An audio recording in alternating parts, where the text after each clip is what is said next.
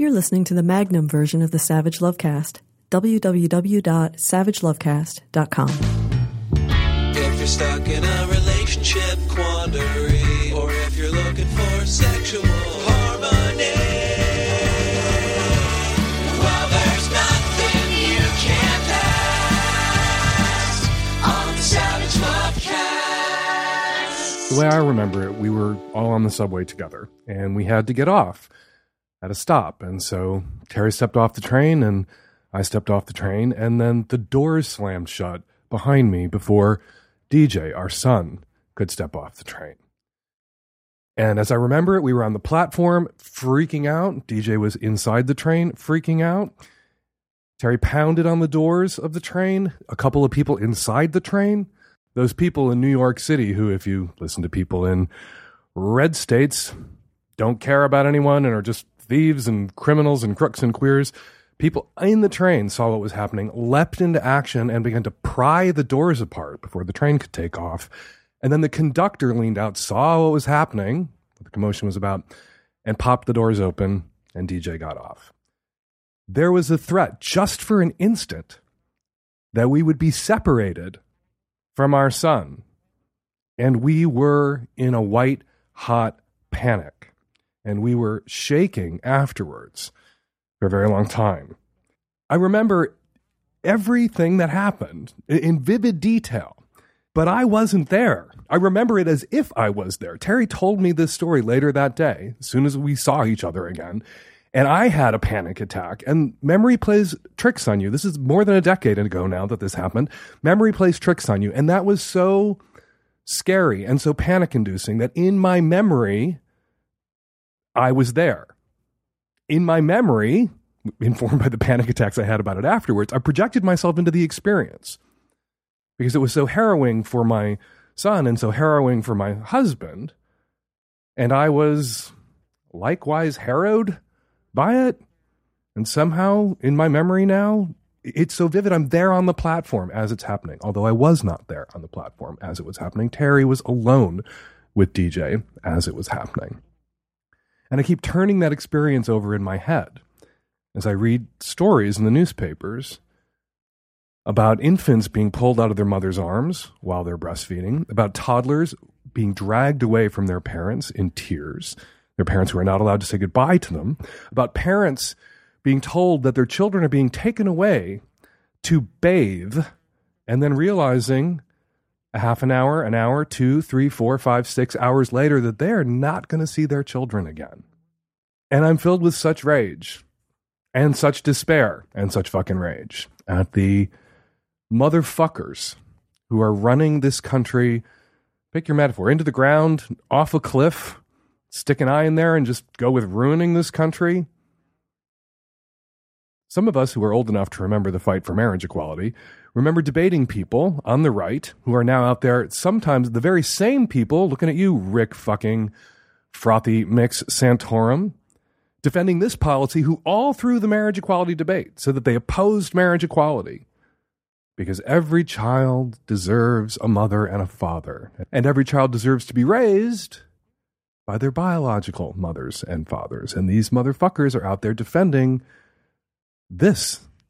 Children in cages, children ripped from the arms of their parents, infants snatched away from their mothers as they're being breastfed, and putting them in cages and herding them into camps. And you sit there with the rage that you feel, and then on top of that come the lies, come Trump saying this is a Democratic policy and a Democratic law, and only the Dems can fix it, which is a fucking lie. This is a policy change rolled out by the White House, crafted by Stephen Miller, backed by John Kelly, backed initially by Donald J. fucking lying asshole gaslighter-in-chief Trump. And now you have one of his cabinet members out there saying that there is no such policy. Even as reporters are being admitted to the detention camps, and we are getting to see them for the first time, getting to see the pictures of children herded into cages in the United States by our government, in our names, on our dime, then we have to be lied to about it. Then you get on Twitter, and there are the motherfuckers lying on Twitter. Well, what do you expect? They committed a crime. They're going to have their children taken from them. Their parents go to jail. The kids go into foster care. These aren't people who are committing a crime. It is legal to show up at the border, at a legal border crossing, and ask for asylum. This is new. This is different. This is disgusting. And the children swept up in this are likely to have been damaged for life by this experience. As Josh Marshall at Talking Points Memo and others have pointed out, Trump is basically rolling this out as a hostage situation. Nice kids, some of these people fleeing violence in Central America have. Shame if something should happen to them. Give me my money. Give me my money for the wall, or I'm going to keep doing this to these kids. I'm going to keep torturing these kids and torturing these parents if you don't give me the money for the wall. The most important thing we can do about this is vote in fucking November and vote these motherfuckers out. Dem majorities in the Senate, Dem majorities in the House that can begin to take our country back from the braying, fascistic, authoritarian, racist mob that the GOP has assembled and disinhibited and called their base. Sorry, Jeff Flake, this is exactly who Republicans are. This is exactly, so long as there is an R next to your name, Jeff Flake, and you are not caucusing with the Democrats in the Senate for the remainder of your term, this is exactly who you are, motherfucker. We got to vote these fuckers out. If you're interested in what else you can do, Dahlia Lithwick at Slate has a great rundown. The ACLU is litigating this. Make a donation to the American Civil Liberties Union. We've donated tens of thousands of dollars that we've raised for the ACLU via the ITMFA campaign. Kick in some extra money. Just go to aclu.org and click on donate. But there's much more you can do. Please go read Here's How You Can Help Fight Family Separation at the Border by Dahlia Lithwick and Margot Schlanger at Slate. I'm tempted to just read out the whole thing for you, but you can read it yourself. You are online. You're listening to podcasts. You are online. You know how to navigate the worldwide webs. Go read it. And stay angry. It's really hard, isn't it, to stay outraged when there's so much outrage coming at us day after day after day? It is hard to stay engaged and hard to stay angry. And it is important every once in a while for our mental health to disengage. I spent a chunk of this weekend stoned out of my mind and at the movies. We will call that self-care. Whatever your self-care looks like right now during the Trump nightmare, please don't feel guilty or let anyone guilt you about leaning into whatever your particular preferred self-care might look like. But then when you sober up the next morning and the pot wears off later that afternoon or evening, do something. And an easy, simple thing for you to do, a very doable thing, again, get online, make a donation to the ACLU. They are fighting this. And these kids need lawyers. If you are a lawyer, if you are an immigration lawyer, the American Immigration Lawyers Association is looking for volunteers to represent these kids and their families. So any lawyers out there listening, any immigration lawyers out there listening who aren't already in the fight, and I think probably all of you are. I don't think people become immigration lawyers because they hate immigrants. Please step up. But the most important thing we can do to stop the daily outrage, the abuse of our environment, of our citizens, a renewed attack on Obamacare to deny health insurance to tens of millions of Americans, and to strip out from the ACA, if they can, requirements that health insurance cover pre-existing conditions, which is just a bank shot way of denying everyone ultimately in the end health insurance because we all got pre-existing conditions sometime. Fastest way to fight all this, the most effective way to fight all this is to get into the fight for November. If you live in a safe blue spot and the urban archipelago, the blue dots that turn states from red states to blue states, it is urban America. Urban America is liberal and progressive. If you live in a place where you're already represented by a Dem, look around, look nearby. There is a campaign in the burbs or the exurbs near you that you can get involved with. Don't just say my rep's cool and sit down. Find a nearby district where you can make a difference, where you can canvass, where you can call, where you can volunteer, and get out there and do it for your country, for the Atlantic Alliance, for these kids. All right, coming up on today's show, tons of your Qs, lots of my As, and on the Magnum subscription edition of the Savage Lovecast, twice as long and no ads. Subscribe at savagelovecast.com. Sex researcher Sam Hughes joins us to discuss something that fascinates a lot of my listeners, kinks. Why do some of us have them? Where do they come from? and what can we do about them? That's on the Magnum coming up. Hey, Dan, I am really confused. I think I was just a victim of sexual assault. I had a Amazon boy deliver my package over a year ago in 100-degree heat, and I was polite enough to invite him in my house and give him some water because he asked.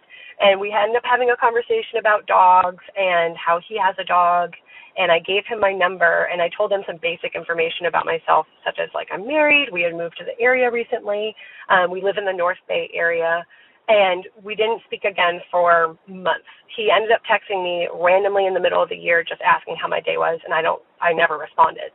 And then today, out of nowhere, I ended up getting 9 text messages, just a slew of very, very odd requests, I guess, and dick pics saying that he had spoken with my husband on a Tumblr feed, saying that all I had wanted was a black dick and someone to come inside of me.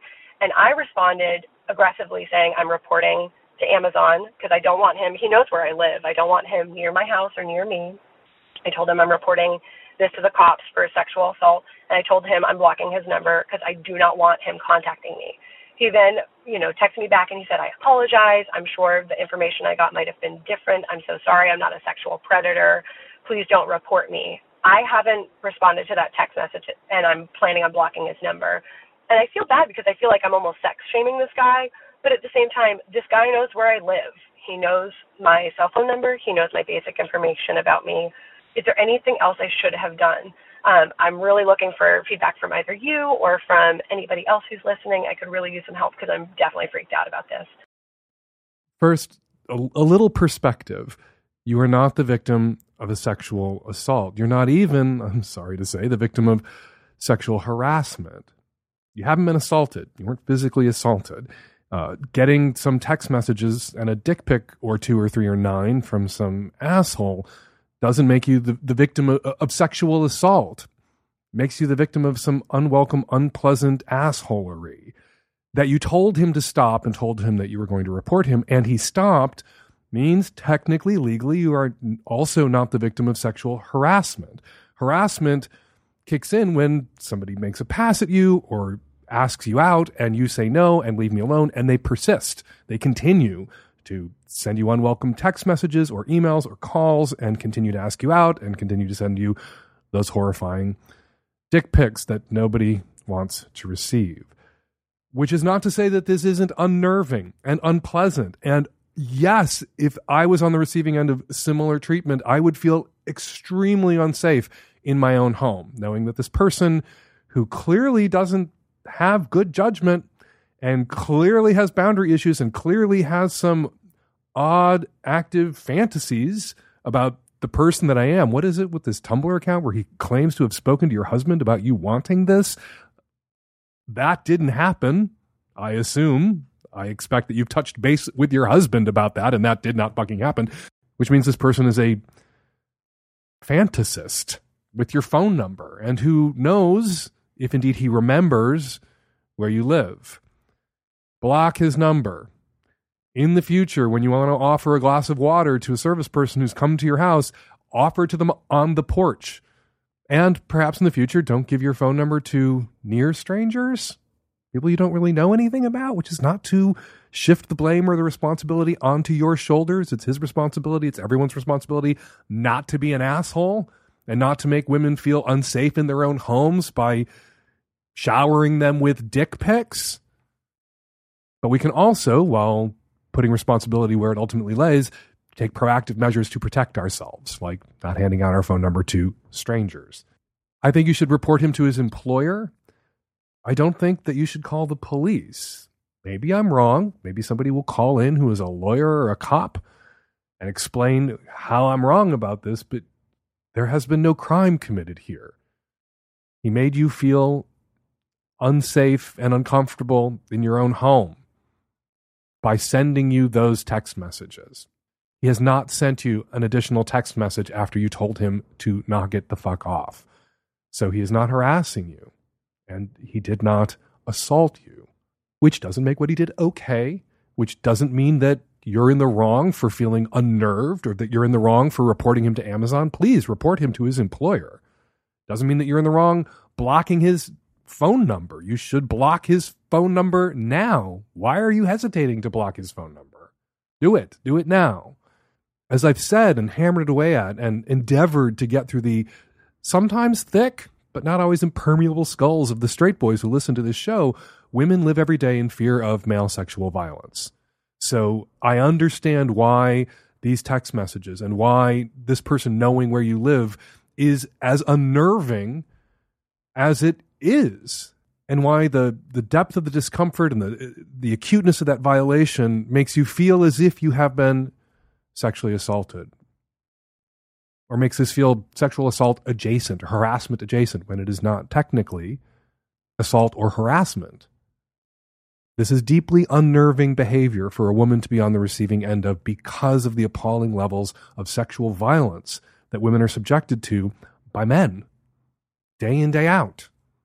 So I get where you're coming from, and I understand and I empathize, but you're not going to get anywhere calling the police because no crime has been committed. And in the future, water on the porch and no phone numbers to people that you don't know from fucking Adam. Hey, Dan. I'm a 23-year-old female, straight person, heterosexual, living in New York City. And I just have like a thought question, I guess. My roommate recently has been complaining about me having loud sex. And it was super tense for a while. So then I approached her about it. And to her, she said that hearing me have sex is a violation of her consent because she did not consent to hearing me have sex.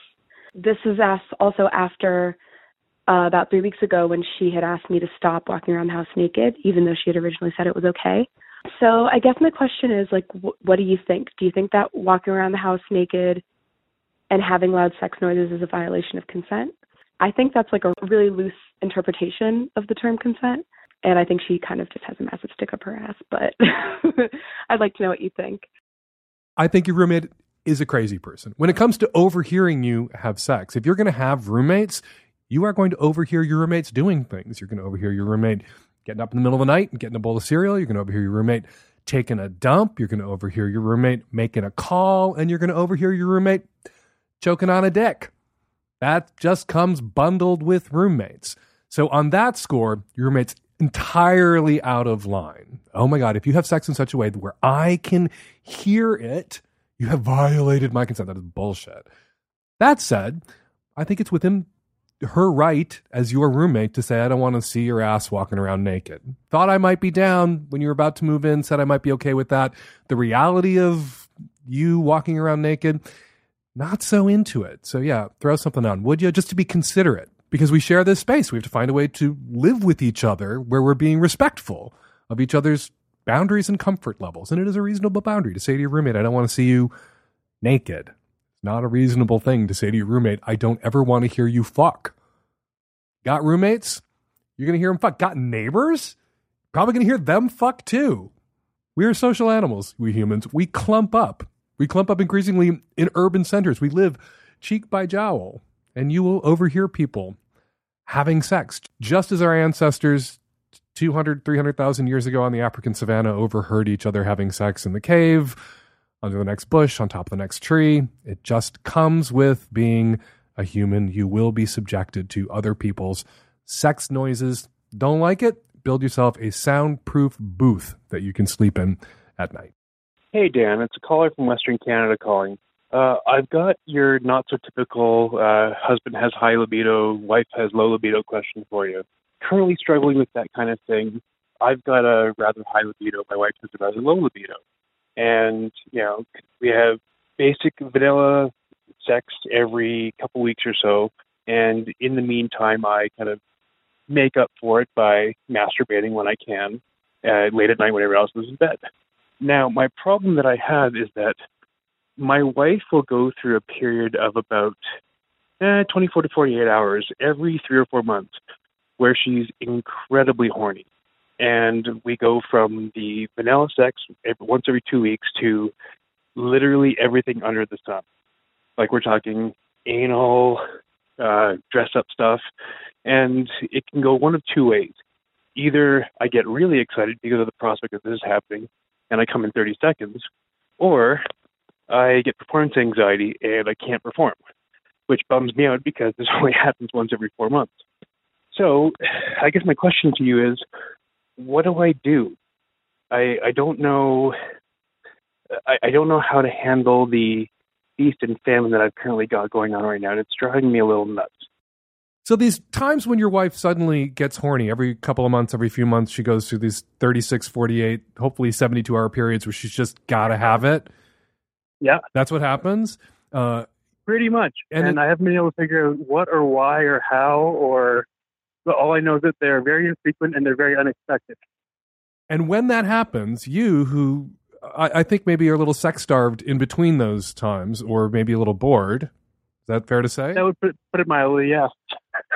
Suddenly you have a hard time getting it up, even though you can now do with the wife all the things you've fantasized about doing with the wife during the dry spell, or you come too quickly. That's right. That's the problem. Can't get it up, come too quickly. Yeah, it's entirely performance anxiety. Because in my brain, I'm like, okay, this is the one. If I get it right here, then maybe she'll want more.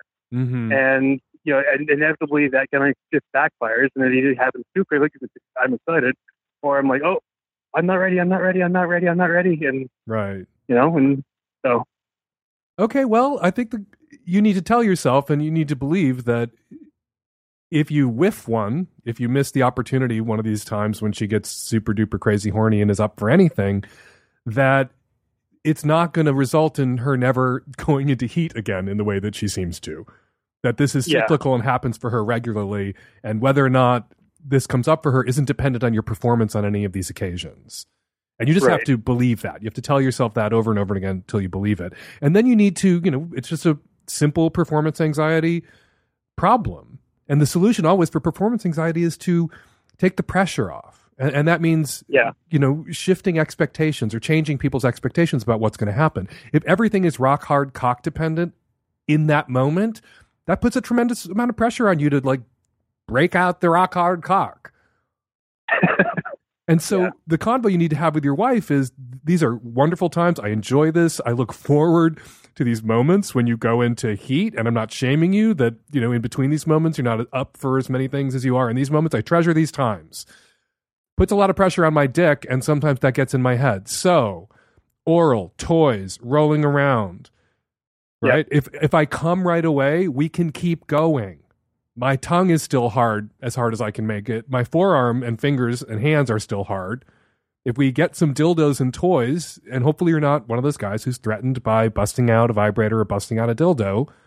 We have a plethora. We have a treasure chest. Okay. That sits there and collects dust, and then literally once every 4 months it comes out, and yeah. So this is not a problem then. This is just a convo you need to have with the wife, where you say, this is how you work. We've been together long enough that I can see that this pattern. We're both conscious and cognizant of this pattern, and it's how you work. Yeah. And how I work, and it's not ideal, but I'm human, and how I work is when this suddenly, it's Christmas morning, I get a little nervous. It can get into my head. So toys, tongues, vibrators, dick. If I come too soon, we can keep going. And you'll find if you say these things to someone that you're less likely to lose your erection. You're less likely to have performance anxiety when you know that your performance is not entirely dependent on having a rock hard cock every single second. So like you said in multiple calls, put the caveat out there that this may not go well, and then that takes all the pressure off. Exactly. No, it's not even saying it may not go well. It's that we're going to change our expectations. It may not go well if our expectations are PIV or PIA or PIM intercourse with my rock hard cock, and everything's rock hard cock dependent, and that kind of gets in my head, right? And that can throw you out of the moment. And so our expectations now, we're going to have amazing, hot, fun, crazy sex in these 3 to 4 month intervals when you suddenly need it bad and need it in lots of different ways. And I'm going to give it to you, but it might not be dick every single time or the whole time. Now, what do I do in the 3 months dry spell? Like right now, we're in about 3 weeks now, but from nothing. 3 weeks of no sex at all? Pretty much, yeah. Oy, oy, oy. Do you talk about that honestly with the wife? Like these dry spells? Yeah, and it always ends up in a fight. And I mean, she goes to bed at 10 o'clock at night. She's dead exhausted, and I'm a 2 o'clock in the morning kind of guy. And she's historically stated that her favorite time is 2 o'clock in the afternoon, but we're both at work, so it's not working. Yeah. And like we've tried the non-monogamy thing. I'm not capable of doing that because I get too attached. I get too addicted to the new relationship energy, and I act inappropriately. So I know that for me, that's not an option I can do. And it's not possible with your jobs for you to pop over for lunch. Not at all, unfortunately. It's just not. Ian, we're in two different sides of the city. Well, the trick is in a situation like this not to let resentment creep in and poison everything and ruin everything. And that's what it's doing right now. Like, it's been a 15-year kind of build-up of resentment. This is a logistical problem, not a lack of attraction problem and a timing problem. And the solution is some effort being made. And this is on her, some effort being made between these 3-4 month crazy times, between going into heat, where you are indulged, you are pleasured or accommodated. And that is, as I like to call it, and this is something that I've done in my own relationship, we call it assisted masturbation. I'm not feeling it right now, but I'm going to help you out. Yeah. And hopefully she's willing to do that. Hopefully when she's not, aroused, when she's not horny, she's not repulsed by you. And it would be capable of just having a seat on your face while you lay there and jack off.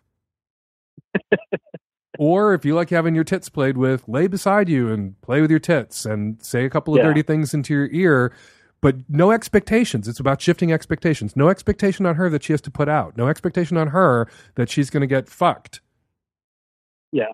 Right? And in the same way that shifting the expectations or changing them or broadening them will free you up and result in less performance anxiety, destroying your boner, changing the expectations may make it easier for her to engage with you at those times when she's not particularly horny. Because if she fears like, all right, he's horny, I'm not horny, if I help him out, he's going to want to fuck me and I don't feel it. I don't want to get fucked right now. So I can't help him out because he's going to try to upgrade to sex and I'm not feeling it. So I can't risk even being a little bit intimate for fear of having to say no. And if you can promise her at these moments when I need a masturbatory assist, I promise you I'm not going to try to weasel my way into your pussy. I promise. Oh, honestly, I never do that because actually that's not my favorite thing to do. So I never pressure in that regard. So. Well, then the solution to this, and hopefully your wife, maybe make her listen to this advice, is for her to meet you not even halfway. This is meeting you, a 15th of the way, a 20th of the way. That you're in your relationship, you masturbate a lot. And that's okay. And hopefully she doesn't tell you not to masturbate or blow up if she discovers that you've looked at porn to meet your own needs. No, she's very respectful about that. Okay. I try and kind of blow the cap off as much as I can to take the pressure off. But sometimes, just right. Sometimes you need intimacy and physical contact. And she can provide that for you without it being sex, without the expectations being as putting her under pressure in the same way her expectations put you under pressure when she's in heat. That in between those times, you may ask her, and you have to ask without resentment and ask without bitterness, ask her to just come lay down with me for a few minutes. I need to get off and I want it to be something we did together. You don't have to do anything. Lay beside me or let me, touch your breasts or have a seat on my face while I have a wank. Okay. A masturbatory assist is a reasonable accommodation when there's mixed matched libidos. It can't all be on the higher libido partner to starve and starve and starve and go without and go without and go without. But it's easier for the low libido partner to be more proactive about it. Yeah, you have to be more proactive. You have to put it out there. It's easier for the low libido partner to provide that masturbatory assist if the person receiving it isn't attempting to upgrade that to full sex, which the partner with the lower libido didn't want, right? Is willing to accept that it is a masturbatory assisted masturbation, not sex. Good luck. Thank you very much for calling. Bye. Hi, Dan. I'm a 30-year-old straight female in Texas. I've been dating this guy for about 6 months, and it's been fun. If I'm totally honest, I don't think I see it being much more than fun in the long run, but he is the best sex I've ever had. He's really into swinging and sleeping with other people and watching and all the fun things. I'm new to the lifestyle and enjoying a lot of it, but I'm still figuring out what I do and don't like and can't tolerate. My biggest issue right now is that he is a serial Tinder, Bumble app guy. Like, is always on these apps, constantly swiping and chatting with girls. I'd be lying if I said it didn't bother me a little bit. He's totally open about it and lets me read through the convos and says it's purely for entertainment value. Okay. But it turns my stomach a little, and I've been having a really hard time with reading the convos that switch over to text, i.e. girls he has some intention of meeting and possibly sleeping with. They're so explicit, and I get that awful feeling in the pit of my stomach every time I read them. The conversations and snaps get etched in my brain on repeat, and I conjure all these images and scenarios in my head. I'm torn between wanting to know and not wanting to know because I have that visceral reaction every time. It's a mix of fear and insecurity that I don't know how to overcome.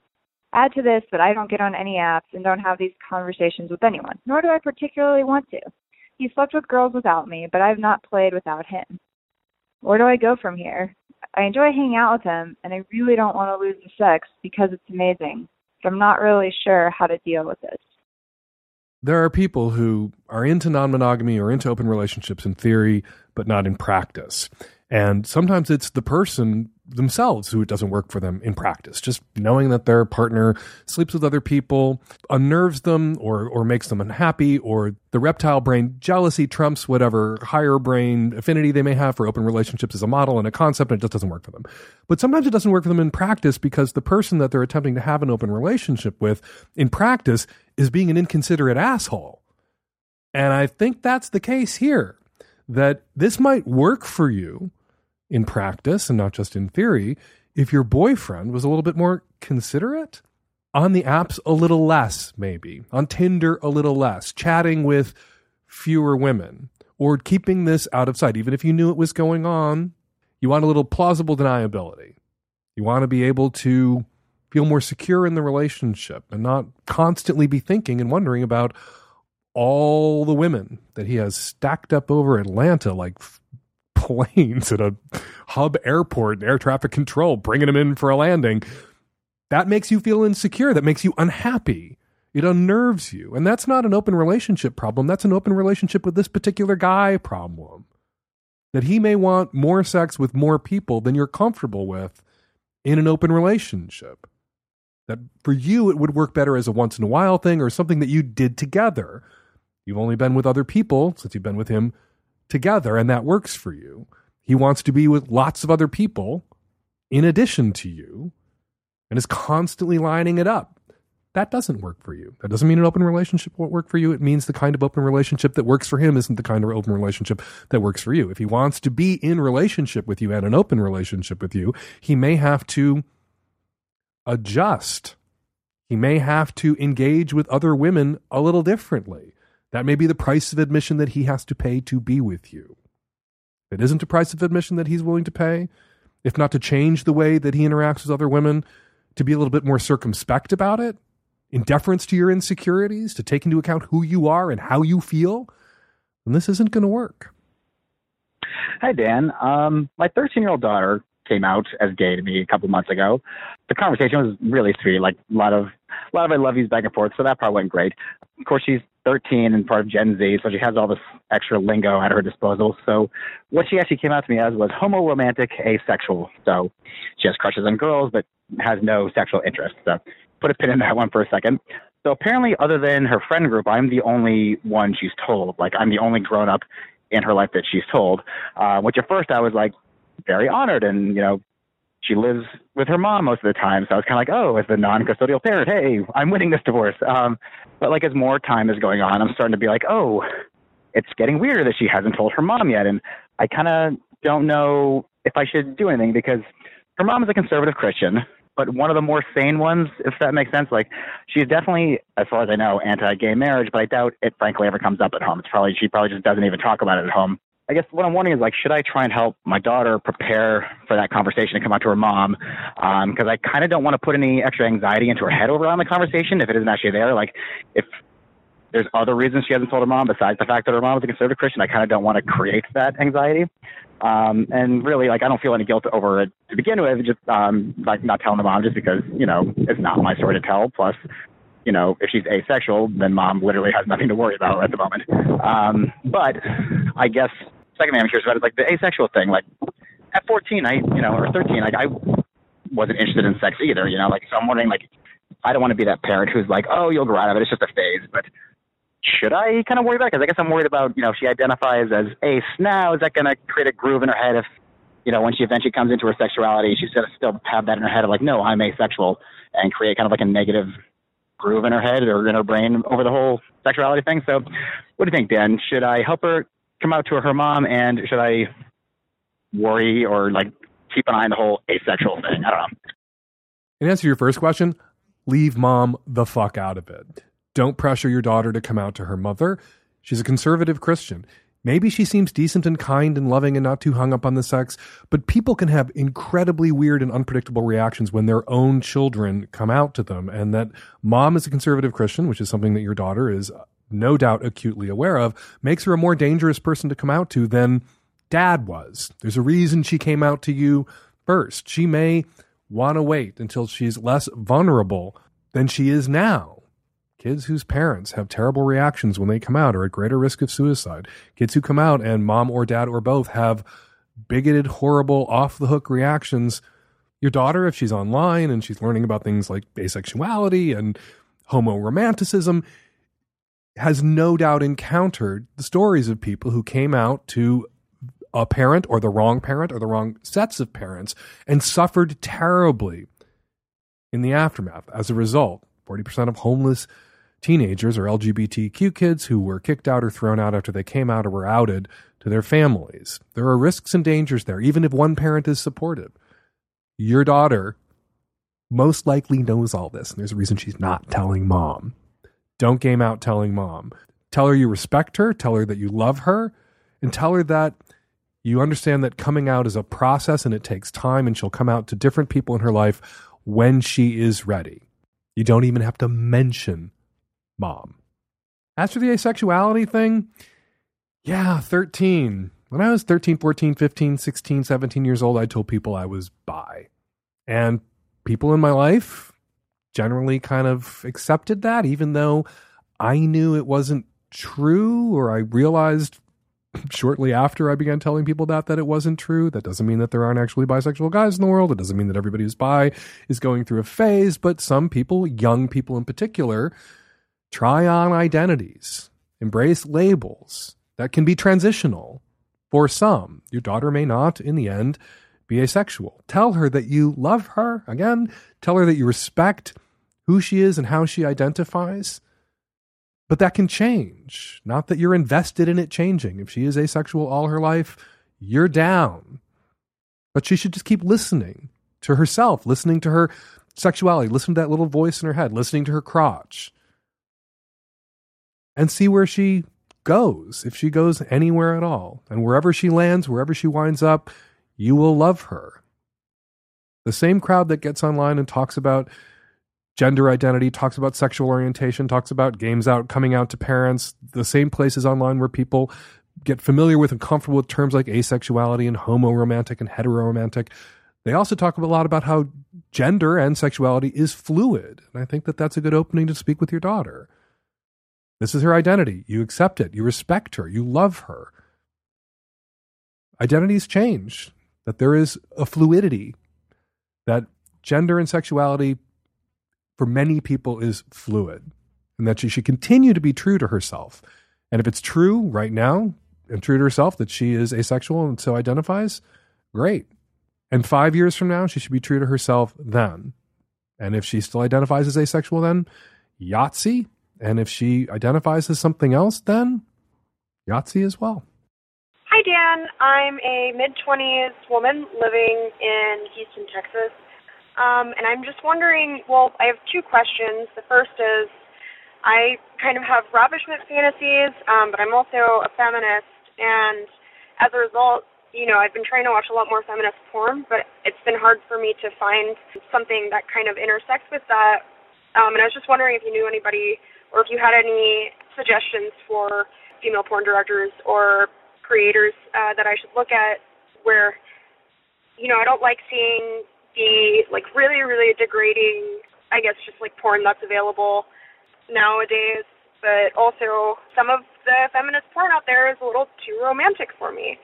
My other question is, as somebody who does have those types of fantasies, I was wondering if you had any suggestions for how me and my partner can kind of get started with that, or if there are any resources available for getting into that.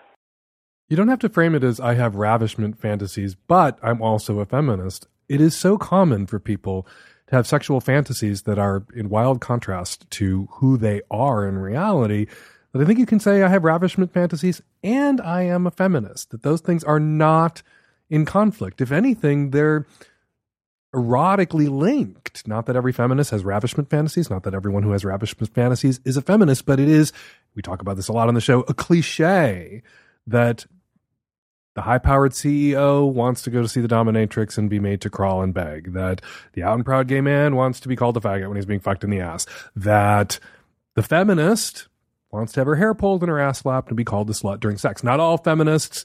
Check with your particular feminist. Those are not moves you bust on anyone. But we often have fantasies that seem in some way to contradict who we are or cancel out who we are or be in conflict with who we are. And that is not a bug. That's a feature that in fantasy we can flip the script. We can explore our fears. We can explore different roles. We can be who we are not. We can be the opposite of what we work at being every day when we leave the house, right? Because sometimes it is an effort to be the dominant CEO in charge of the whole world. And sometimes it's an effort in this culture to be an out and proud gay man. And it is certainly an effort in our culture to be a feminist with all of the shit and grief that's thrown at women. And if you're online, particularly thrown at feminists. And to have this set time where you can let go of that and not have to make that effort and relax into your eroticized fears, that can be empowering. So feminist and ravishment fantasies, not in conflict any more than CEO and BDSM fantasies in conflict, or gay and call me by my name faggot fantasies are in conflict. You might want to start with, I always recommend Violet Blue, blogger and sex writer, and Tristan Taormino, blogger, sex writer, author, and pornographer. Good places to start. Google those names. You'll go right to their websites. They track and write about the best feminist porn that is made out there, and you will find through them ravishment porn made by feminists. And also, if any listeners have some suggestions, call in. We will share them at the end of the show. Actually, we have a guest later in the show on the Magnum subscription edition of the Savage Lovecast, sex researcher Sam Hughes, where we do a deeper dive into this conflict that people perceive that isn't actually a conflict. One last thing I'll point you to, go to mandlow.com. They wrote a post a few years ago, how to make your ravishment fantasy come true. And it is, I think, the step-by-step guide, the advice that you need and from a woman's perspective or two women's perspective. So rather than bust that out for you to myself, I'm just going to refer you to mandlow.com. You can go to their website or you can just Google how to make your ravishment fantasy come true. And it's the first thing that pops up. Hi, Dan. I am a 20-year-old trans man living and going to school on the East Coast. This past school year, I was dating and fell in love with a wonderful trans woman from the West Coast. This relationship has been the best in my life so far. We communicate well, our sex life is great. She has introduced me to new things and improved my life in many ways. However, throughout the course of our time together, our relationship has gradually moved away from an equal, friendship-based relationship and towards one where I am supporting her emotionally and in other ways, and I'm getting no support in return. My girlfriend is depressed, and she gets anxiety attacks easily. I can't go to her with any of my emotional needs because me being upset in any way will make her upset to the point where I have to comfort her instead. This is okay because I have lots of other friends and family who I can talk to provide emotional support for me, but my girlfriend doesn't have anyone besides me to talk to. She doesn't have any friends, and she doesn't get along with her family. Her depression is so bad that it made her fail all of her classes this past semester, and she was asked to leave the school. So she had to move back to the West Coast to live with her family.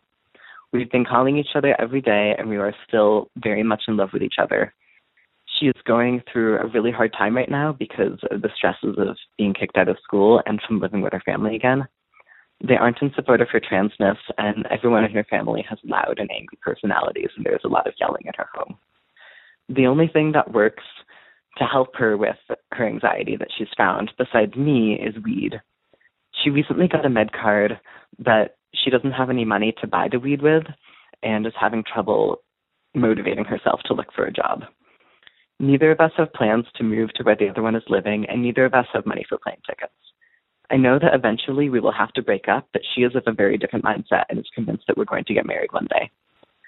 I know that when I do break up with her, I'm going to break her heart. I want to end things in the kindest way possible, and I don't know when and how to do it. I'm worried about what would happen to her if she didn't have me anymore. That being said, knowing me, I am going to find other people who I'm going to want to be with romantically and sexually at some point, and I think that ending things with her before that happens would probably be less painful for her than ending things because I found someone else. My questions for you are, when would be the best time to break up with her, and how do I do it in the least painful way? And do you have any suggestions for how I can guide my girlfriend in finding other forms of support? You said that you provide your girlfriend with a lot of emotional support, and you listen to her as she recounts to you her anxieties and whatever else is upsetting her, and that you can't do the same. That if you're upset about something or anxious about something, you can't share that with her because that will only upset her more. And you pronounce that to be okay. You say, this is okay. Actually, that's not okay. That is not a relationship. You can't be in a relationship with someone where you're just the caregiver emotionally. You have to be able to be with someone who can be there for you in the same way that you're there for them. And she can't be. She is not in good working order. And you know this, and you know you have to end the relationship. You've already concluded that despite loving her, that you're going to have to end this relationship. And when you know a relationship needs to end, don't ask yourself when the right time might be to end it. The right time to end it is when you know you need to end it. You should take into consideration the other person's safety emotionally. Of course, you should take timing into consideration. It is an asshole move to dump somebody on Christmas Day, on their birthday, on Valentine's Day. Asshole move. Dumping them when they're about to get on a plane and go home and see their family, maybe that's an asshole move too. But now is the time. And it can feel dicey breaking up with someone who has made it clear to you that they are so very dependent on you and that they are in a bad place. But then that's not a relationship. That is a hostage situation. And you have to wonder, and I've seen this play out, and I'm not saying that your girlfriend is engaged in this kind of behavior. Some people will play up their dire circumstances if they know that that is the only reason the person who is with them is still with them. Not saying that she's doing that, but I am saying that that is a thing that I have seen others do. So the best time to break up is now, and there is no unpainful way to do this. There is no way to end a relationship with someone who does not want the relationship to end without causing them a great deal of pain, without breaking their heart. You can alert the cavalry. You can let the hopefully one or two other people in her life that she can turn to for emotional support know that this is happening so that they can carve out a little time to be with her and be available to her. But you can't stay with her for the rest of your life, and you certainly can't marry her. You shouldn't be marrying anyone at 20 because it's going to upset her. It's a terrible position to be in, to know that you are going to end something with someone and that they are in a bad place and not happy, and this action that you must take is going to make it worse.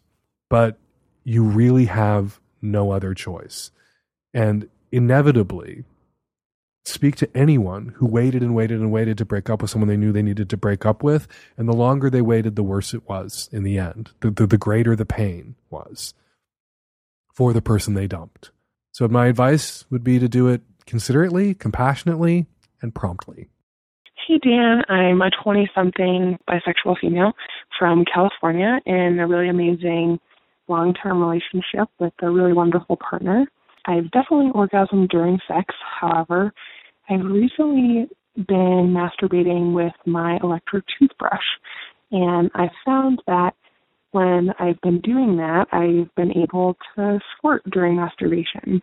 I have not found that I've been able to do that during intercourse with any of my partners so far, and would really love to figure out how to do that. And I'm wondering if you have any tips or tricks for a female, or if you know anyone who would have any tips for a female who wants to learn how to squirt during sex.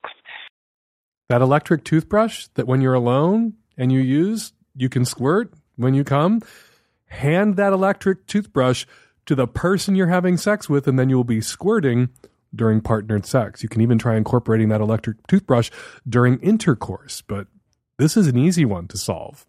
There's this thing. When you use it, you squirt. You want to be able to squirt with somebody else in the room? Hand them that thing. We're going to take a quick break from your calls to talk about something that I know you guys are interested in because I get questions about it all the time. Where do kinks come from? Sam Hughes is a PhD student in social psychology at the University of California, Santa Cruz, where he studies the psychology of sexual minorities, stigma, and mental health. His work has appeared in Psychology Today and Vice. Hey, Sam, how are you? I'm doing fantastic. How about you? Really good. So a lot of your research, and I've read a little bit about it, focuses on kink, their origins, but also the origin of a kink identity. But let's start first with something that really seems to torment people who are struggling with their own kinks, or if they have a partner who has a kink that they don't quite understand. Where do kinks come from? So there's a lot of theories that exist in academia around where kinks come from. There's everything from some genetic theories, theories about trauma, theories that oriented around classical conditioning. And the work I do generally tends to point to people that are kinky are sexualizing and recreationalizing the opposite of what causes them stress. So if you might imagine like the high CEO of a corporation, they're in a lot of stressful role positions in their daily lives where they have to be in charge of other people, where they're responsible for other people.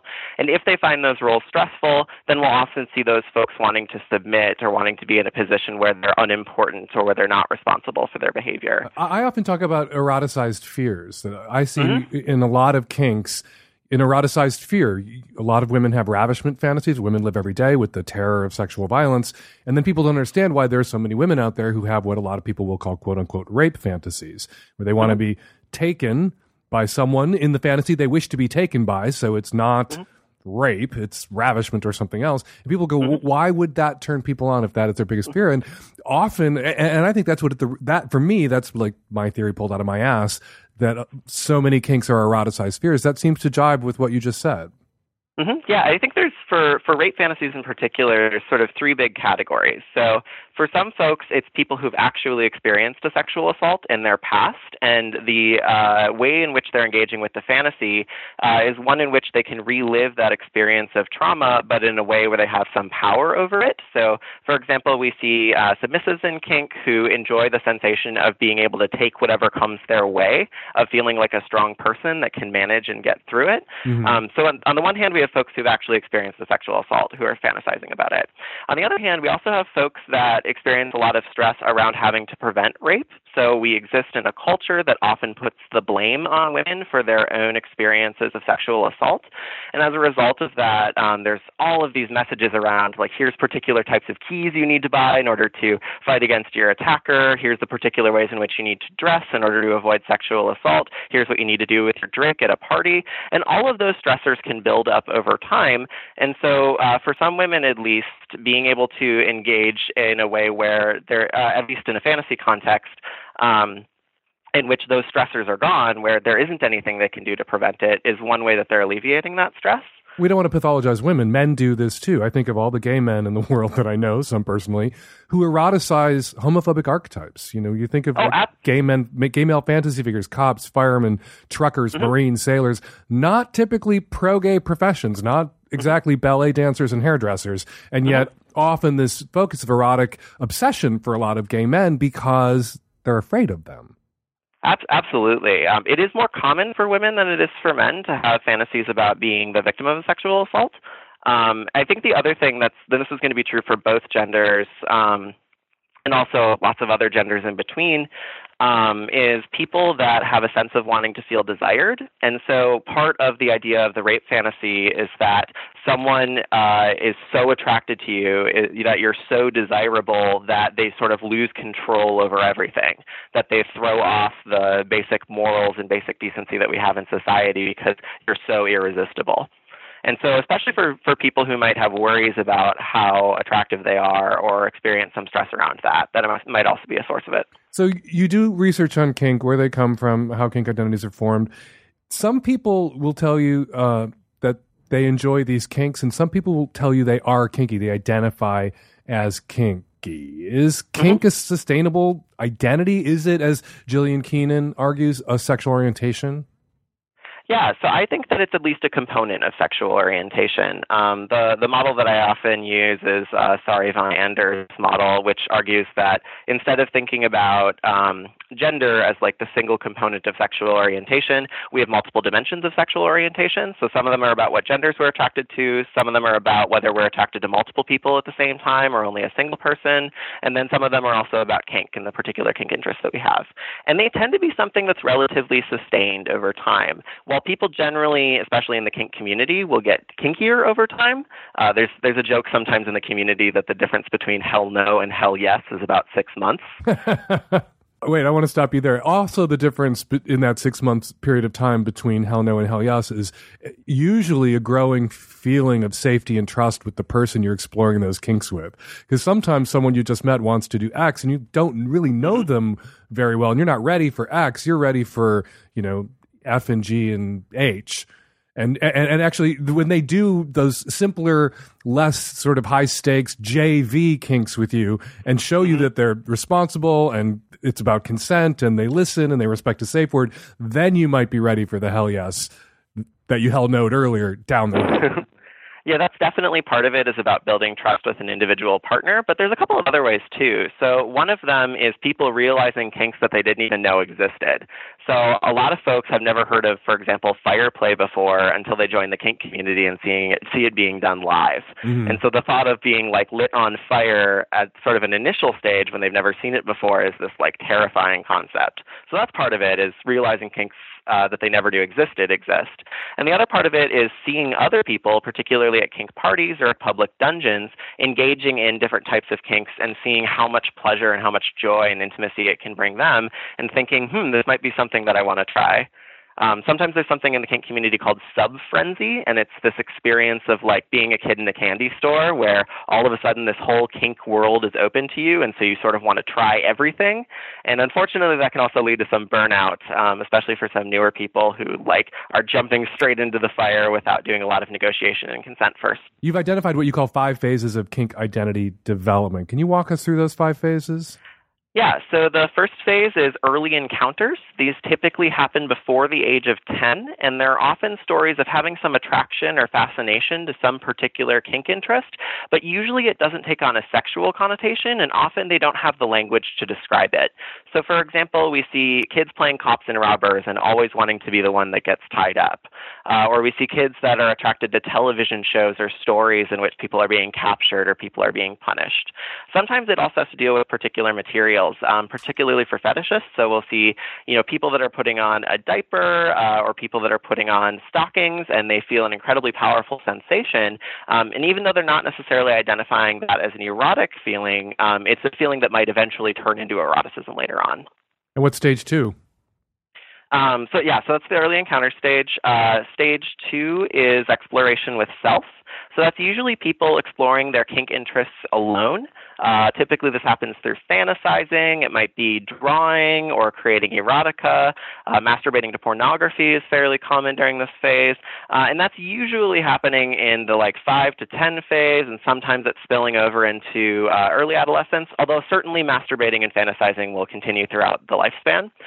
But it's usually not until a little bit later in childhood that some of the fantasies start to take hold. So this actually, let's pause here in these phases. This is very true for a lot of kinky people I know and have spoken to, and kinky people I've loved, where some will say it's my sexual orientation, and because it predates my awareness of whether I was attracted to men or women or both. That I was fascinated, being the kid who wanted to be tied up during Cops and Robbers or Cowboys and Indians, or fascinated by spanking or diapers or whatever when I was 5 and 6 and 7 and 8, just obsessed with it. And then that carried through and became sexualized at puberty. And so people will say, I was aware that, Gillian Keenan makes this argument. I was interested in spanking before I knew I was interested in men. And so now phase 3. Yeah, so phase 3 is evaluation, and this is typically taking place in the early adolescent phase from about 11 to 14.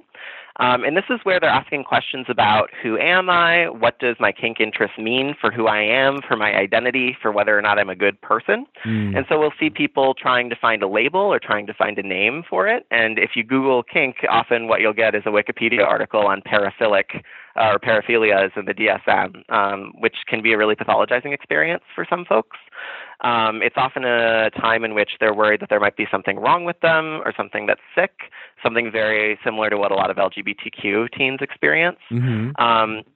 So they're going through a lot of those processes of settling on who they are, just as early adolescents are doing that for all the other aspects of their identity. So often early adolescents are making questions about what does my racial identity mean, what kind of clique am I a part of, and what are my interests, and how do those interests can help construct my identity. And quickly, phase 4 and 5, because I have one last question I want to get to before we run out of time. So phase 4 is finding others. That's when they realize that they're not alone, that there's other kinky people out there. It's often facilitated by the internet or by magazines. There are some people that don't realize that they're alone until much later in life, but typically this happened after 11, that they realize that they're not alone and there's other people out there.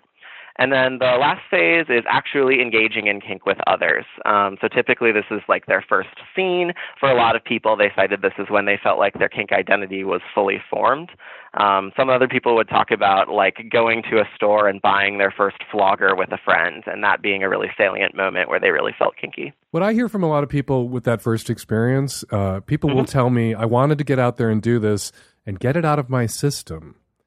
Because people sometimes have it in their head that this obsession, that with being tied up or doing X, whatever X kink might be, it's a boil that they need to lance, and once lanced, they will be normal. And some people, after that first experience, some people they get to phase 5 of your 5 phases, and they're not happy about it. I hear from them. They call me, or their partners call me. I gave him permission to see a dominatrix to get it out of his system, and they're shocked to discover that kink isn't something that you get out of your system. It's not like that trip to Paris you always wanted to take, and you can scratch that off your bucket list. That you're going to want to do it again. Just like if you're into vanilla sex, you're not going to get that out of your system. You're going to want to do that again and again and again. Absolutely. And we definitely know that there are people who, because they get into a vanilla relationship and they don't talk about their kink interests beforehand, often that can lead to an unsatisfying sex life, in the same way that a gay man married to a straight woman often has really unsatisfying sex. I get in so much trouble when I try to explain this to vanilla people, because they will say, why do you have to do this thing if it's going to destroy our relationship? Why am I not more important to you than a letter in last week's Savage Love? This woman is just absolutely distressed and unhinged that her husband is into diapers, and has been, according to his mother, because she went and talked to his mother and outed him to his mother, has been since he was 7 years old. Totally fits into everything that we've talked about. That when he was 7 years old, his mother was finding diapers hidden in his room. And now he's an adult man into diapers, and his wife writes me, wanting me to tell him this is not who you are. And I had to tell her, yes, it is. This is who he is. Yeah, and there's this narrative that exists in society that as long as you're in love with someone, the sex will just sort of follow. And that narrative has been both really harmful for kinky people who are with vanilla partners and often are having a lot of sexual struggles there. It's also really harmful to a lot of women who often have a challenge talking to their partner about really basic anatomy things like where the clitoris is. And that's part of why sex can be so unsatisfying when people aren't communicating about it beforehand. And they do need to communicate. And you need to, as I say to kinksters, once you know what your kinks are, you got to lay those kink cards on the table, because you don't want to bottle that up and wind up with somebody that you're not going to be fulfilled by and who is not going to be fulfilled by you. And this stuff is going to come out in the end, because sex is powerful and your kinks are not some trivial thing that you can ignore. Right. And critically importantly is not just communicating about what somebody's kinks are, but also what they're hoping to get out of it. So I'm envisioning, if two people are getting together and they're like, yeah, let's do a spanking scene. We're both into spanking. But one of them wants to relive a traumatic childhood memory of being abused by their parent, while another one just wants to do cutesy birthday spankings. They're not necessarily going to have a very satisfying scene. And so talking about the broader meanings behind the activities that they want to do and how they want to feel from it is really critically important. Yeah, some people want to do a spanking scene where it's about joy and laughter, and some people want to do a spanking scene that ends in tears and sobs. And the person who wants the latter is probably going to be traumatized or unhappy or not enjoy the experience with the person who wants the former, or vice versa. I think I got that backwards. Yeah, yeah. And there's a lot of people that even talk about kink as a form of healing from traumatic experiences, that it looks very similar to what we see in exposure therapy, where negotiation is the preparation stage, the actual kink context is exposure, and then the aftercare is a way to sort of recenter oneself and reflect on the experience that they had in a way to deal with trauma or phobias that they've had to go through in their lives. I often use the spanking example, though, just to complicate that or to flesh that out more fully, because that is true. There are some people in Kinkland who are in a controlled way tapping into some trauma and taming it and being in control of the experience and finding joy in it now in a way they didn't when it was unconsensual and traumatizing, the original trauma. But there are just as many, if not more, who it's not about trauma. And the example I always use is spanking. You will talk to people who are into spanking, and half will tell you they're into spanking because they were spanked as a child, and it became oddly eroticized for them, and it was traumatic and not pleasant, but they enjoy it now as an adult and are in control of it now as an adult in the way they weren't controlled as a child. But you talk to just as many people into spanking who weren't spanked as children, who were never hit or beaten by an authority figure, but they talk about having been fascinated by hearing about other people who were spanked and wanted that experience for themselves. So I just don't want to, again, pathologize. Not that if you found a way, if you had a traumatic experience and your erotic imagination processed it and it turned it into something joyful and pleasurable for you, that's not a pathology. But a lot of people out there who aren't kinky just think kinky people are acting out or reliving trauma. And that's sometimes true, but not always true. And it's not a pathology even when it is. And so I'm a bit of a statistics geek, so I actually have a stat on this now from a study where we asked kinky people where they perceived their own kinks as coming from, and only 18% of kinky people identified some form of trauma as the original place where their kink is coming from. That is a handy stat to have. It's there, but it's definitely not the majority. Sam Hughes, PhD student, social psychology, University of California, Santa Cruz, where he studies sexual minority stigma and mental health. Where can listeners who are interested in what we're talking about find more of your work? So my work is going to be published on the blog column of the Politics, Culture, and Identity Lab website at the University of California, Santa Cruz. A lot of it ends up in academic journals, which are usually behind a paywall. But I do have some work that's come out in Psychology Today that's focusing on the study we're talking about today, as well as a piece in Vice that talks about the criminalization of masturbation in U.S. prisons. Sam Hughes, thank you so much for jumping on the phone. That was a fascinating conversation. I hope you'll come back and join us again. I'd love to. I'll have lots more papers coming out soon. Awesome. Thanks. Hi, Dan. I'm a mid-40s guy in the Midwest, and I'm dating my late 30s girlfriend. The problem that we're having, everything's going well. It's that her family doesn't particularly like me. And she's really close to her family, and they don't seem to like me because I went to college.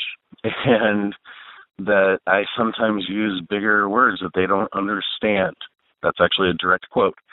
And so I don't know what I can do because it's causing her some degree of pain and discomfort by how her family is reacting, and that she doesn't want to bring me around her family because they give her the side eye and she feels really upset and stressed out by it.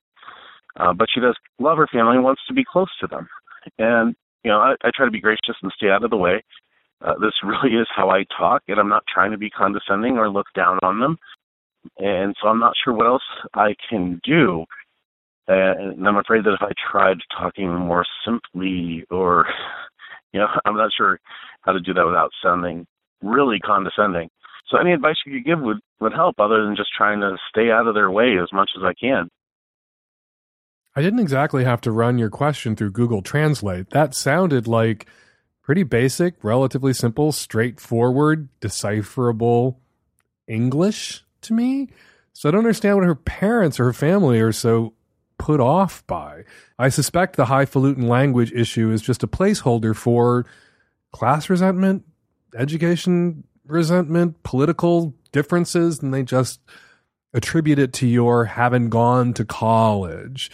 I do think avoiding them is the best strategy. When your girlfriend wants to hang out with her family, let her go on her own to hang out with her family. If there's a wedding or a funeral where your attendance is required, where your absence would be a bigger affront than your occasional $30 college word, then go. But bring your phone and sit in the pews during the wedding, play Candy Crush, keep to yourself. Also, bide your time.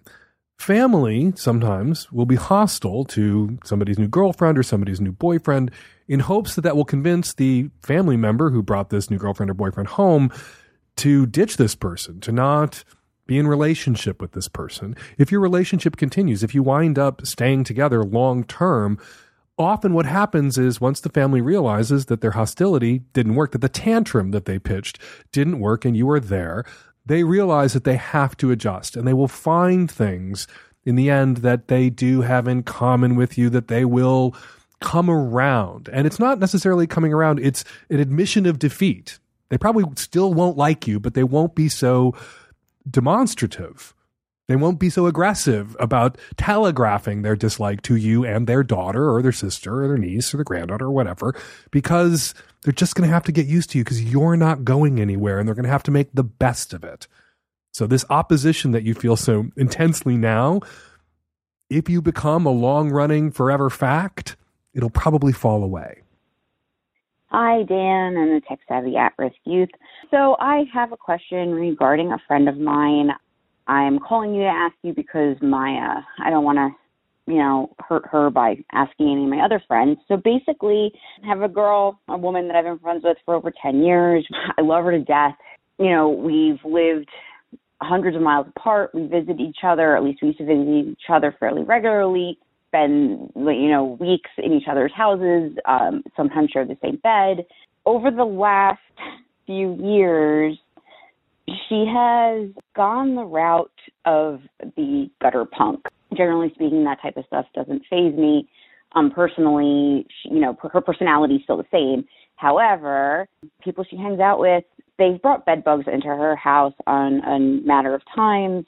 I think there's been lice around. They all have dreadlocks.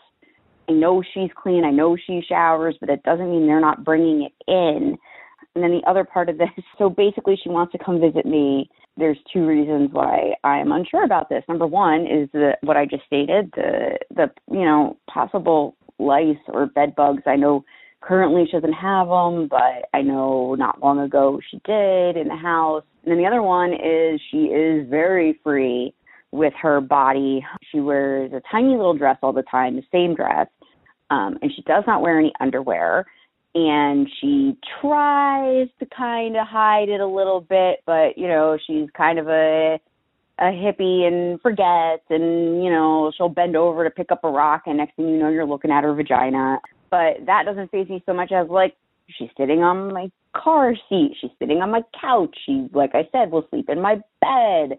My family's around. Do my nephews need to see her vagina? I don't know. I hate to hurt her. I can't think of another way to tell her not to come up when all she wants to do is spend time. There's no excuse. I don't know. I don't know what to do. I don't want to hurt her. Her emotional state, I don't want to make her cry, and I don't know how to get around this without making her cry. You're either going to have to say something and risk hurting your friend, or you're going to have to let her come and stay and deal with your own anxieties about bed bugs and lice and pantyless and your nephew clocking her vag. I would, if I were in your shoes, say something. She lives far away. She has these new crusty friends. She's gotten bed bugs and lice, and you know that because she must have told you. I assume that wasn't on Anderson Cooper Tonight, that she told you about the bed bugs and the lice. So you should say to her, you're coming to visit. Bed bugs sometimes travel. They get into people's clothing, get into their luggage, and somebody else's house is infested. So, honey, I love you. What's the bed bug situation like right now? You dealing with an infestation? What's up? You can also ask the same thing about lice. Lice happens even to very fine, very clean, very non-hippie people. Lice doesn't come, nor do bed bugs come bundled with certain lifestyle choices. And I think you should be able to say to a friend, in the same way somebody says when you enter their house, we're a shoeless house, and you have to take your shoes off at the door. You can say to your friend, this is a panty-wearing house. My nephew is around. That dress is really short. I don't particularly want to see your vag. So come and visit.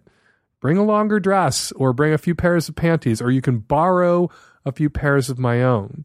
You also have a right to say to somebody, I'm no longer comfortable sleeping in the same bed. We used to do that 10 years ago. We were younger then. So I got a pull-out bed. I got an air mattress. That's where you're sleeping, because I'm not into the sharing a bed thing anymore. And if they get their noses bent out of joint about that, then they don't have to visit. Hi, Dan and the Tech Savvy at Risk Youth. I'm a 33-year-old queer cis female living in Canada. About 2 years ago, I moved to a small rural community, which has been my plan for some years now. I'm super happy. It's really beautiful here. I really see the future that I want living in this community. However, I've been here for about 2 years. I would say it's been about 2.5 years since the last time I got laid. Online dating out here is, I don't know, pretty sparse. I've tried FetLife, like a bunch of different online dating things, and it usually just ends with things being overly creepy between me and other people, or, you know, just being ghosted. I don't know, I guess I'm just getting pretty frustrated, and I'm just wondering if you have any tips finding people in the out yonder. My advice for queer people way out yonder who want to find potential partners is move to a big city or big city adjacent. There are yonders that are closer to urban centers, or yonders that are close to still rural and small town feeling college towns, and you will have more options in those places than you have out in the boonies. If you want to live out in the woods and you want to be partnered, the best strategy is to move to a bigger place or move to a college town in a small place, find a partner, and then together move out to the sticks. Yeah, the pickings are going to be slim where there are fewer people. Queers are a tiny percentage of the population. Most queers leave small towns so that they have more options. Even queers who enjoy small town or rural living often have to leave those places because you can't just suck off the parish priest in the truck stop for the rest of your life if you want a real relationship. So maybe I have an urbanist bias. I grew up in Chicago. Maybe I'm a big cityist. But my advice for you, move back. Hi, Dan. I am calling about the woman in episode 607 who was wondering if she should come out to her parents about dancing. And as a former dancer myself, I would say to not tell your parents because the turnover is so high. And you might think that, 2 years in, you see yourself doing this for as long as possible, but a lot of girls leave maybe 3 years in, 5 years in. So just letting you know my opinion. Hi, I'm actually calling about episode 607, the woman that asked how she could explain to her family that she was a stripper. My daughter is a stripper, and when I found out, I was surprised, but came to accept it and even understand why it was so valuable for her. Her father, on the other hand, didn't know, and we were all covering for her about it, and I got uncomfortable with that, so I suggested that she write him a letter and tell him what she was doing and why she liked it, and let him know that if he had any questions about it, he was welcome to ask, but she wasn't interested in his opinion. His response was that he was happy she was happy, despite him not being so happy about it, and that was that. And she was off the hook, and we were all off the hook from having to lie for her anymore. And that was a great outcome. So that's what I would do if I were this young woman. And we're going to leave it there. 206-302-2064 is the number here at the Savage Lovecast. If you'd like to record a question or a comment for a future show, give us a buzz. 206-302-2064.